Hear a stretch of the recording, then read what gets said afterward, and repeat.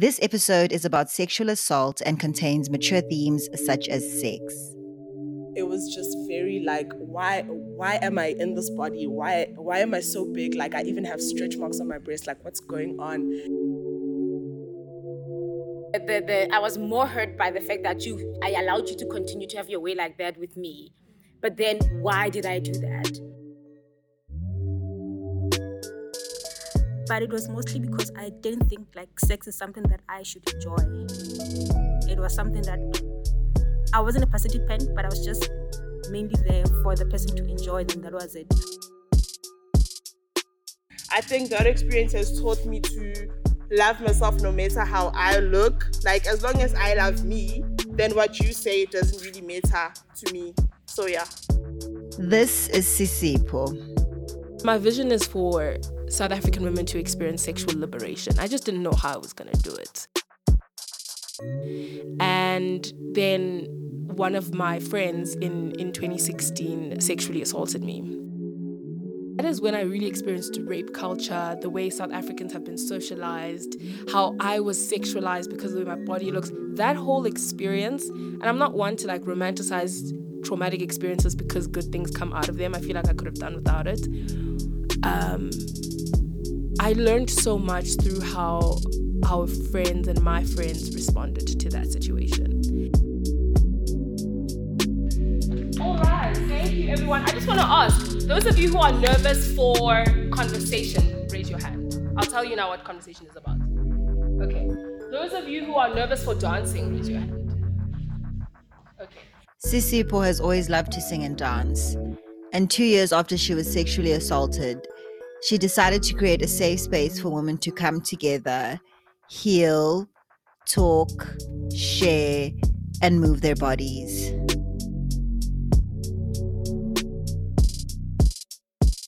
Let me quickly give a background of what Wild Thoughts is for those who are here for the first time. I started Wild Thoughts in April 2018. I'd always liked dancing and watching like Instagram videos of like the girlies in LA doing their thing. And I wanted to do something like that. But also I wanted it to make a difference. So that's why we're not just here, we're gonna dance and then we go home. That's why we tackle topics, more often than not, topics that are, that affect women. Sometimes they affect everyone, but this is a safe space for women specifically. Bear with us, a group dancing in the studio next door got a little rowdy, but it'll be over just now. Today's topic is about our relationships with our physical body. All right, that's what today is about. We've done sessions on relationships with moms and daughters. It was hectic. Dads and daughters, we've done consent, we've actually covered a lot. Like we've covered side pieces, sneaky links, situationships. Sometimes it's fun, sometimes it's heavy. We laugh, we cry, we do it all. So that's what Wild Thoughts is about. So today we're talking about our relationship with our bodies. I want to go around the circle, one more time. I just want you to rate your relationship with your body. Okay, this is what I want you to consider when you give your rating. All right. Once a month, about 30 or so women gather in a dance studio in Randburg for the Wild Thoughts experience. For the first half of their time together, they sit in a circle on the floor, getting to know each other and discussing the topic of the day. Then they get up and dance it off. The group votes for a song via Instagram poll, and Sisipho choreographs a dance routine for them to learn. Wild Thoughts sells out every month, and the classes are a mix of friends, regulars, newbies, and first-timers. The women range in age from their teens through their 40s, and upon request, Sisipho also hosts special sessions for older women. The dancing aspect of it was because I love to dance. And I thought, I want a dance class. I want to teach dance. I want something like this in South Africa. So I started it, but I was like, how can I make it meaningful? And that's the first half of Wild Thoughts, the topics that we talk about, the things that we unpack. Wild Thoughts has also been a place for Sisipho to process her own trauma. I sometimes think about it, and he was someone I trusted, that my mom trusted, that he was a close friend. So much so that I was sleeping over at his house that day. And he sexually assaulted me like a few feet, do we even use feet in South Africa? A few feet away from his own girlfriend. sometimes I still think about it and it's still mad. Like, I can quote things that I heard from people who claim to love me as a result of that. And I lost friends as a result. I got closer with some friends as a result. Some believed me. Some straight up asked, is there nothing you did to sort of to encourage him in that way? His girlfriend said to me, but Sisipho, you have a really high sexual energy, and I think you sort of need to find a way to channel it better.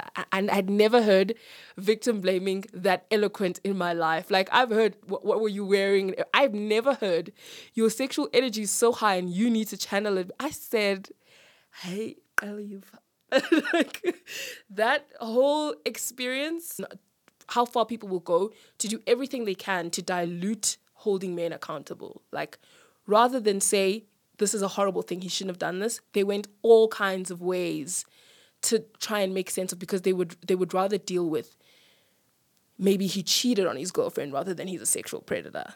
So it became him and I hooked up to a lot of people, that him and I hooked up, that you two did this. Whereas it's like, no, we didn't hook up, but I get why you need that to be the story, so that you can sleep better, so that you can process it better. I mean, I got extremely, extremely depressed.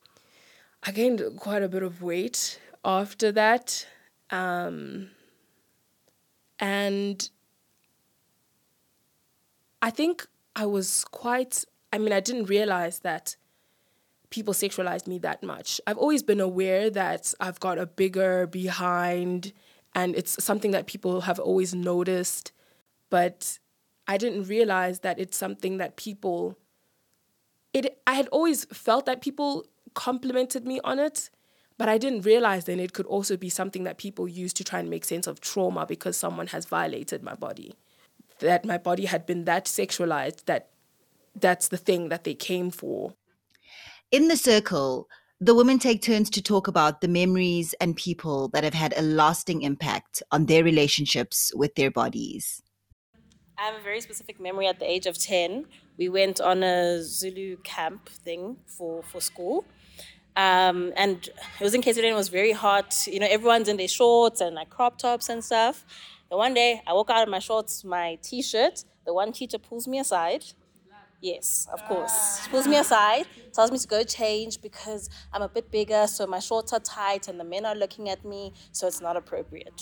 So that's when I realized that my bigger body was a problem. I always knew my body was bigger, but I was like, You didn't know it was just your body. Yes, it was just my body. I wanted to ask you guys a question. If you are having sexual intercourse and it hurts, you're in pain, do you acknowledge the pain and ask the person you're having sex with to stop? And this is consensual sex, it's in a relationship, or even not in a relationship, it's consensual, you're happy to be there. Do you acknowledge what your body is feeling in that moment, whether it's vaginal dryness or whatever it is that's making the sex uncomfortable for you? How comfortable are you asking for the sex to stop? Let's do it this way. If you are uncomfortable asking for the sex to stop, please raise your hand. Like, if it's hard for you to say, yo, I'm like, okay. So everyone else, you have a relatively decent time being able to say no. Okay, I'm gonna raise my hand too for discomfort. I'm not comfortable telling someone to stop. I romanticize sex because of how it is presented in movies, but in church, it's a sin to have sex.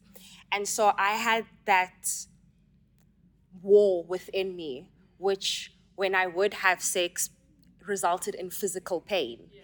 And then because not every time I would engage sexually, even if the partner is different, that pain comes, then it became a thing of now I thought I'm the one who's bad at sex and I have an issue with sex. And to please that other person, because romanticizing sex in movies, it's supposed to be so glamorous and, I want them to feel pleasure because I don't want to look like I'm the one who's broken. But it took a long time to get to where I am now, and I still need to go even further. So as, through the whole journey, I thought I could also be vocal and say, I don't want this, I don't want that, but finding myself engaging in a sexual space And then I am done. I'm like, I'm bushed. Even Sophie's like, girl, I participated. I'm good. Sophie, and then you find that your partner wants to continue. And then they just keep pushing and pushing, and you give in, and you can tell that you're still in pain, but you just put up with it. So for me, I learned that it's a boundary thing. I was more hurt by the fact that I allowed you to continue to have your way like that with me. But then why did I do that? Then am I now not really equipped to speak about a boundary because you crossed over a boundary that I had? So I'm still trying to figure out why I had to put up with that shit. So, but I did. Like Sisipho said, they've discussed almost everything at Wild Thoughts. And one of the hardest topics for her has been grief and loss. That was a session she held after suffering a huge loss in her own life. And it was during her own time of need that she discovered the true strength of the sisterhood she's created. Welcome to Golden City. I'm your host, Zanele MG, and I love a good story. This podcast is a collection of the greatest stories I've ever heard about the city of gold, Johannesburg, South Africa. In each episode, you'll meet a different Joburger who will tell you their own true stories in their own words. All the ups and downs, adventures, lessons, wins and losses that make life in Joburg truly interesting. This concrete jungle may not have mountains or beaches to compete with the natural beauty of other South African cities, but the diverse and amazing people who call Johannesburg home make this golden city shine bright. What a story. How do you feel about that? Tell me more. I still feel like I'm finding my feet in Joburg, and it's still weird to navigate. I don't know, I just doesn't feel like I'm made for Joburg sometimes. It's strange. I feel small in Joburg, and everyone is just busy, and I don't know. Sisipho grew up in Pretoria, and when she moved to Joburg about 2 years ago, it was for love. So I shot my shot. Someone at Wild Thoughts wants me to do a session on shooting shots, and I keep avoiding it because what do they want me to say? So I saw him on a TV show, and he was my physical type. I have a thing for big shoulders. I don't know what it is. I love a man with big shoulders. And I just thought he was a cutie, and I thought, oh, he's cute. But I was like, I'm going to try shoot my shot. And he was like known on Twitter for not being about relationships, not being about Njolo, leave him out of it. He wants nothing to do with it. And I was like, yeah, I'm going to try. So I shot my shot on Instagram in his comments. And he engaged with my first shot. And then I shot another one on another post. And I think by the third time I shot my shot, he requested to follow me. And I was like, yes. I think the first time I ever spoke to him on the phone, I was so nervous. He said, I think I'm ready for like a phone call. This was a couple days after talking. And we spoke on the phone, and I was so nervous, and it was awkward for the first 3 minutes. And then we ended up speaking for an hour. And then after we dropped the phone, he sent me a message, and he said, I can't wait to love you. And I was like, ah! Sisipho saw Lesego on TV because he was a popular celebrity chef and author of a cookbook. For their first date, they went away for a weekend out of town. Things continued to move quickly from there. Because my mom decided she's done with Joburg after the years that she's been here, and she wants to go back home. She wants to go to East London. And I was like, okay, not for me, but, cool. He was like, yeah, look, come stay with me, and we will figure it out. We'll see what we do. And this is 4 months into the relationship. We hadn't spent that much time together because it was still COVID. So him and I started dating in November 2020. And I would see him on some weekends. I always tested for COVID before I went to see him because he was diabetic. So he always wanted to be safe. It was just him and his dog, Porridge. And so I'd visit them on some weekends. I'd spend weekends with him and then go back home. So we hadn't spent that much time together. And then when my mom said she's moving, he said, let's do it. Let's live together. I said, okay. So I moved in March. We were honestly always in the house. He was doing renovations and upgrades to his house, and he sort of let me take over in terms of what I wanted and the taste that I wanted, because he was like, this is going to be your home. we got into a really good routine. We went on trips together. That was what we did. He loved to go camping. I hated it, but I did it for him. We went on a camping trip. We went on a trip for my birthday. We went on a trip for his birthday. We never went on a proper date, like to a restaurant, because of COVID. But we were really happy. We were in our routine. It was just, honestly, I was happy every day. I woke up every day and I was happy. We would watch Come Dine with Me together in the afternoons.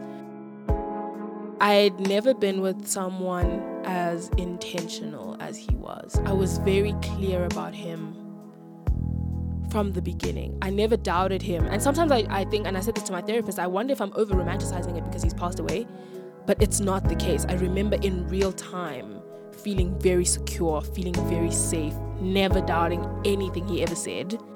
And he was just intentional about our relationship every day. Like, I never felt taken for granted. Every morning, he would make me porridge or make me a cup of tea if I had a headache. Or if he ever got up, he would ask if I need anything. So he was always very clear about me, and he would even say it with words that I don't need anything else. This is it. This is it for me. So I don't know, we just had an amazing time together, and I'm really glad that we took that leap and lived together. Almost like we only had so much time together, and I think we spent it doing amazing things, even if it was just a day at home, cooking together or whatever.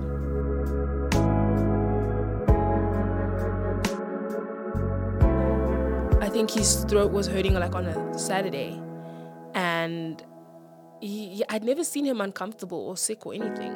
So I said he needs to go to the doctor like the Monday. I think when his throat was still sore on the Sunday, I said, okay, doctor on Monday. And he thought it was just a cold or tonsillitis. And the doctor said, I'm going to test you, but you have COVID. And yeah, indeed he did. And he was waiting for his results, and he was just getting a little bit sicker. And he asked me if I wanted to, leave, like if his result comes back positive, because I'd had COVID before I even met him. And I said, no, I'm not going anywhere. And he was like, I don't want you to get COVID again. And I was like, no, I'm not going anywhere.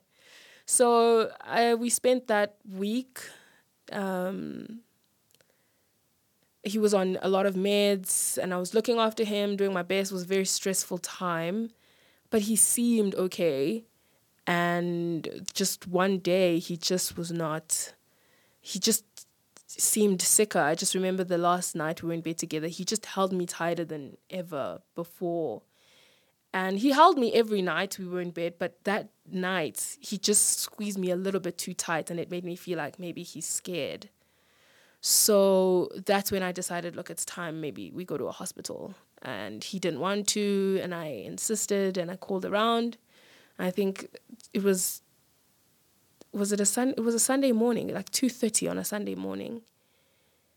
It was a Sunday morning. It was a Sunday morning, 2:30 in the morning. We drove to the hospital. And I left him at the hospital. I was there for a bit while they were checking him out, giving me x-rays and so on. And the doctor said, look, just come back in a couple hours. And I was like, okay. He was still awake, just on oxygen. I said, I love you. He said he loves me too. And I went back to the house. And for the first time since he was quite sick, I slept. I actually slept. And I woke up I got back to the house and I started cleaning. And around 10, I took him some things to the hospital because we just left in such a hurry. I thought, okay, he'll be there for a few days. I brought him some things. I got him some snacks, dropped him off at the hospital, came home and slept for the first time. Yeah, I never thought I was definitely scared. I remember after dropping him off at the hospital, I was scared all the time. I couldn't get through a task without crying. Like, I just had this big fear that now he's not here in front of me. But I was also just like, I know I'm gonna pick him. I'm gonna pick him up at some point, and he's gonna come home. But he was in hospital one night, and it's crazy. And the last time I heard his voice, he called me because Take A Lot was delivering something he had ordered, and they were at the gate, and I couldn't hear them because I was asleep. So my phone rang, and he said, "Hey, Takealot's at the gates. Sorry to disturb you." And I was like, "No, it's okay." I opened for Takealot, and this is still Sunday now, and we're texting still all day. I'm letting him know some random things. Cyril was addressing the country, so I told him what Cyril was saying, and yeah, we texted a little, and then I went to bed at night. I remember I said, "Look, I'm not going to put my phone on Do Not Disturb. If you wake up at any point in the night and you just feel like texting, just buzz me. I'll wake up and I'll text." And then I woke up on Monday morning. I was up early because I just wanted to hear from him. And then I got the call from the hospital. I knew it. As soon as my phone rang, I recognized the hospital's number. And they just told me that he had passed away. Don't know when, but it was that day, the 12th. So the last I'd heard from him was the night before. And then everything was just upside down after that. And I remember I started shaking and thinking, today's going to be a day of many phone calls, so let me buy some airtime. Literally, the first thing I did was buy airtime. No, the first thing I did was text him, thinking it was going to make a difference. What did you say? I said, "Come on," with a lot of exclamation marks. And I was like, "Please." And I just remember sitting on the floor that whole day, just confused and in a bit of denial, but in a lot of pain. And I had to tell his family. I didn't think that when I was taking him to hospital, I was putting my number down for them to call me for that. I had to tell his best friends who were in Cape Town. And yeah, I just remember, and I left that day. I left the house that same day.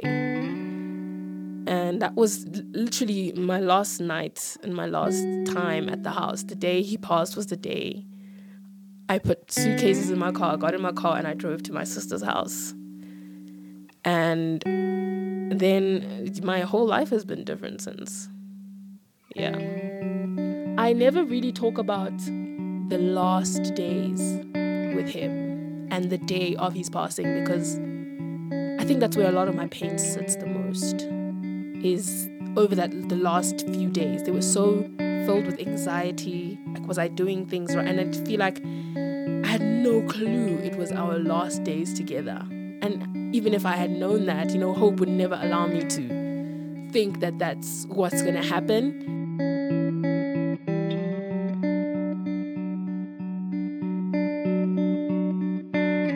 I think I remember at the funeral when his coffin was coming out of the car, because it couldn't be there for the service because of COVID regulations. So I only saw the coffin for the first time at the graveyard. So we went there, we had the church service, it was very quick.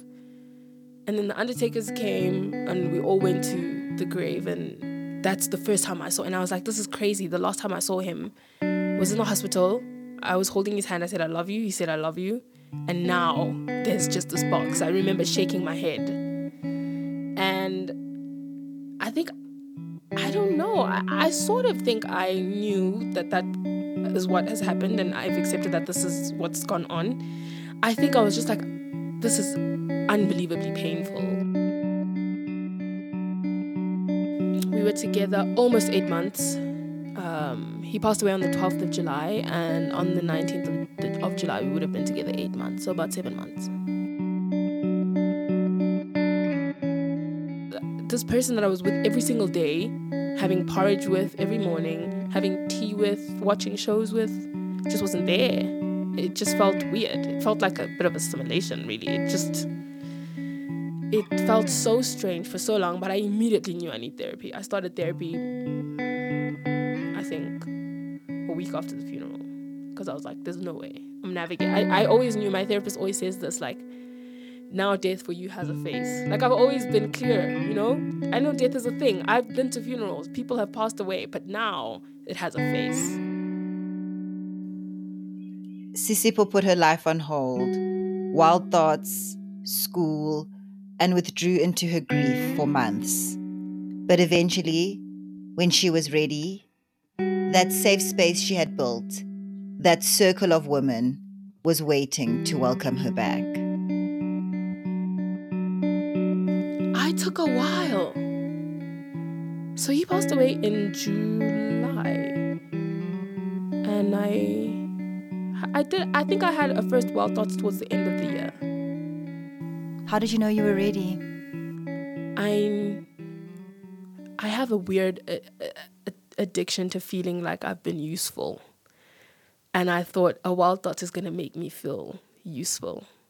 Because at wild thoughts, I'm impactful and I need that. I need to feel like a human being who's capable of doing something. So my therapist also thought, are you sure you're ready? And I was like, I can try. But I was also a little worried now. After he passed away, my following grew so much because he was loved by so many South Africans that I was so worried that I'm just going to have people come who just are going to remind me that I'm grieving. And it wasn't like that. Wild Thoughts was still that amazing safe space that I'd always loved. And it still continues to be. I felt like a human being again because I'd taken a break from everything. I'd taken a break from my studies. I was due to write an exam the day after he passed. So when I was looking after him, I was studying as well. And I remember the morning after I got the news, the lady from my school texted saying, hey, you ready to write tomorrow? And I was like, this just happened a couple hours ago, so I won't be writing. And it took me a year to write that exam. I wrote it, I wrote it in February, I think, this year. It was a sexual identity exam. I actually aced it. I got a distinction. But it took me forever to feel like a human being again. And that first wild thoughts, I was emotional. I felt emotional going to it. I felt emotional before everyone arrived. Like I'm about to experience people again and experience things that were things when he was still here. And I was nervous about that. But it was exactly what I needed. Yeah. So we spoke about the quote, it's better to have loved and lost than never to have loved at all. And I was like, how true is it for you guys? And how do you feel? A lot of people obviously seeing it from the perspective of breakups. And I see the quote differently. I saw it very differently at the time because I literally lost. I literally lost someone. And at that time, I was at that place in my grief where I just wished I never met him. And so the quote for me was not true, didn't resonate. I was like, nope, not better, but because of the way that I saw it. From the perspective of grief at the time, I thought, I wish I never met this person because I'm in so much pain. And if I never met them, I wouldn't be in this pain. But I think I see it a little bit differently now, and I'm a little more grateful than I was at the time that I had the session. Now I'm starting to remember more of the good things about the relationship, and it's not so clouded with loss and trauma and sadness. So I guess now the quote is more true for me than it was back then. With this, even with this conversation, because we have to wrap it up now, I wanted to say something. Have you ever lived in an unhappy environment, an unhappy home, whether it's for a day or two, or you've been in an environment that you hated? Could be your aunt's house. Current, that's your life, right? So I always think about my relationship with my body this way. I remember being on a sleepover. That for me, I think I've always grown up pretty much like happy in terms of where I've lived and who I've lived with. But I once went on a sleepover and I could not wait for my mom to come pick me up. And the relationship with your body is like constant. If it's bad, it is constantly being in an unhealthy environment. You can never get out of it. Your mom is not picking you up in the morning. You're not turning 18 and going to live at res. You're not getting married and moving out of living on your own. It's an environment you can never, ever leave. It's an environment you can never escape from until you die. But even then, I don't know what happens after that. But having an unhealthy relationship with your body is constantly being in that environment that you just pictured. That environment that when I ask that question, you're like, that's currently where I am. And everything, you can never escape it. And that's the one thing that I think about when I'm in a destructive place with my body is I can never leave. I can never, ever leave. And when I'm miserable, I just know it's like, I always say this, I say it all the time when I'm in therapy, I say, I want to leave my body so badly. I want to jump out of it so badly. And I'm clear that that's a direct relationship that I have with everything that takes place in it. Now, this is all encompassing. This is my emotions. This is everything. Yeah. But if I were to leave you with something today, it is to make sure that the only, it's the only, what do they say about rent paid and it's the only place you have to live, whatever the hell. I like myself that's active, all that shit, all that stuff. But think about it this way: it's being in an unhappy home, and it's your home. It's not someone else's. It's not your mom's this time. It's not your partner's. It's not an external unhappy home. And then it is therefore your duty to make the environment you can never escape as healthy as it can be, whatever that looks like for you. Whatever that looks like for you. If that means respecting your boundaries, if someone is touching you and you don't want it to be touched, that has a direct effect on your relationship with your body. Okay. Sisipho is a third-year university student, currently studying for 2 degrees, sexology and digital marketing. Sexologists specialize in human sexuality, how we think, talk about, and have sex. She has a plan to use the platform that she's built through Wild Thoughts to educate young girls about the pleasures in sex and not so much I just feel like there is a lot of the abstinence chats and the STD chats and the STI chats, but I want to teach more. Sex is also for you to enjoy. Like, I really, really want to educate young girls on the beauty of sex and not everything they need to stay away from. And that they need to stay away from boys who want this and this and the safety of it. That aspect is important, but I also feel that our relationship with sex is important. And I want young girls to know that sex is also for them. It's not just for the pleasure of the person they are having sex with. And to prioritize their boundaries and their own pleasure. So I would want to educate on the beauty of sex, the relationship with sex, intimacy. Like, I really want to sort of educate when it comes to that. I like to have sex with someone who puts my pleasure first. That's what I like to do. I'm putting yours first. You're putting mine first. It's going to balance out. I want you to have a good time. You want me to have a good time. And I'm going to prioritize my pleasure as well. If what you're doing is not going to work for me, don't do it. Then we can get to the nitty-gritty. Then I'm going to tell you I like head and I like it like this and I like it like that. But first, I need you to honor my boundaries. That when I don't like something, I am going to tell you that I don't like something. We're going to dance. All right. Wait! It's time to learn the choreography to Girls Need Love by Summer Walker.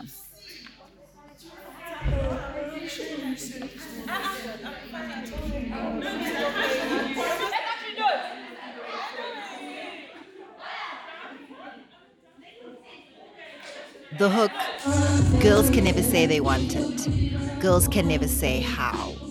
Girls can never say they need it. Girls can never say now. Is the cue for the woman to step forward and begin a slow, essential routine that includes rolls, dips, drops, and floor work.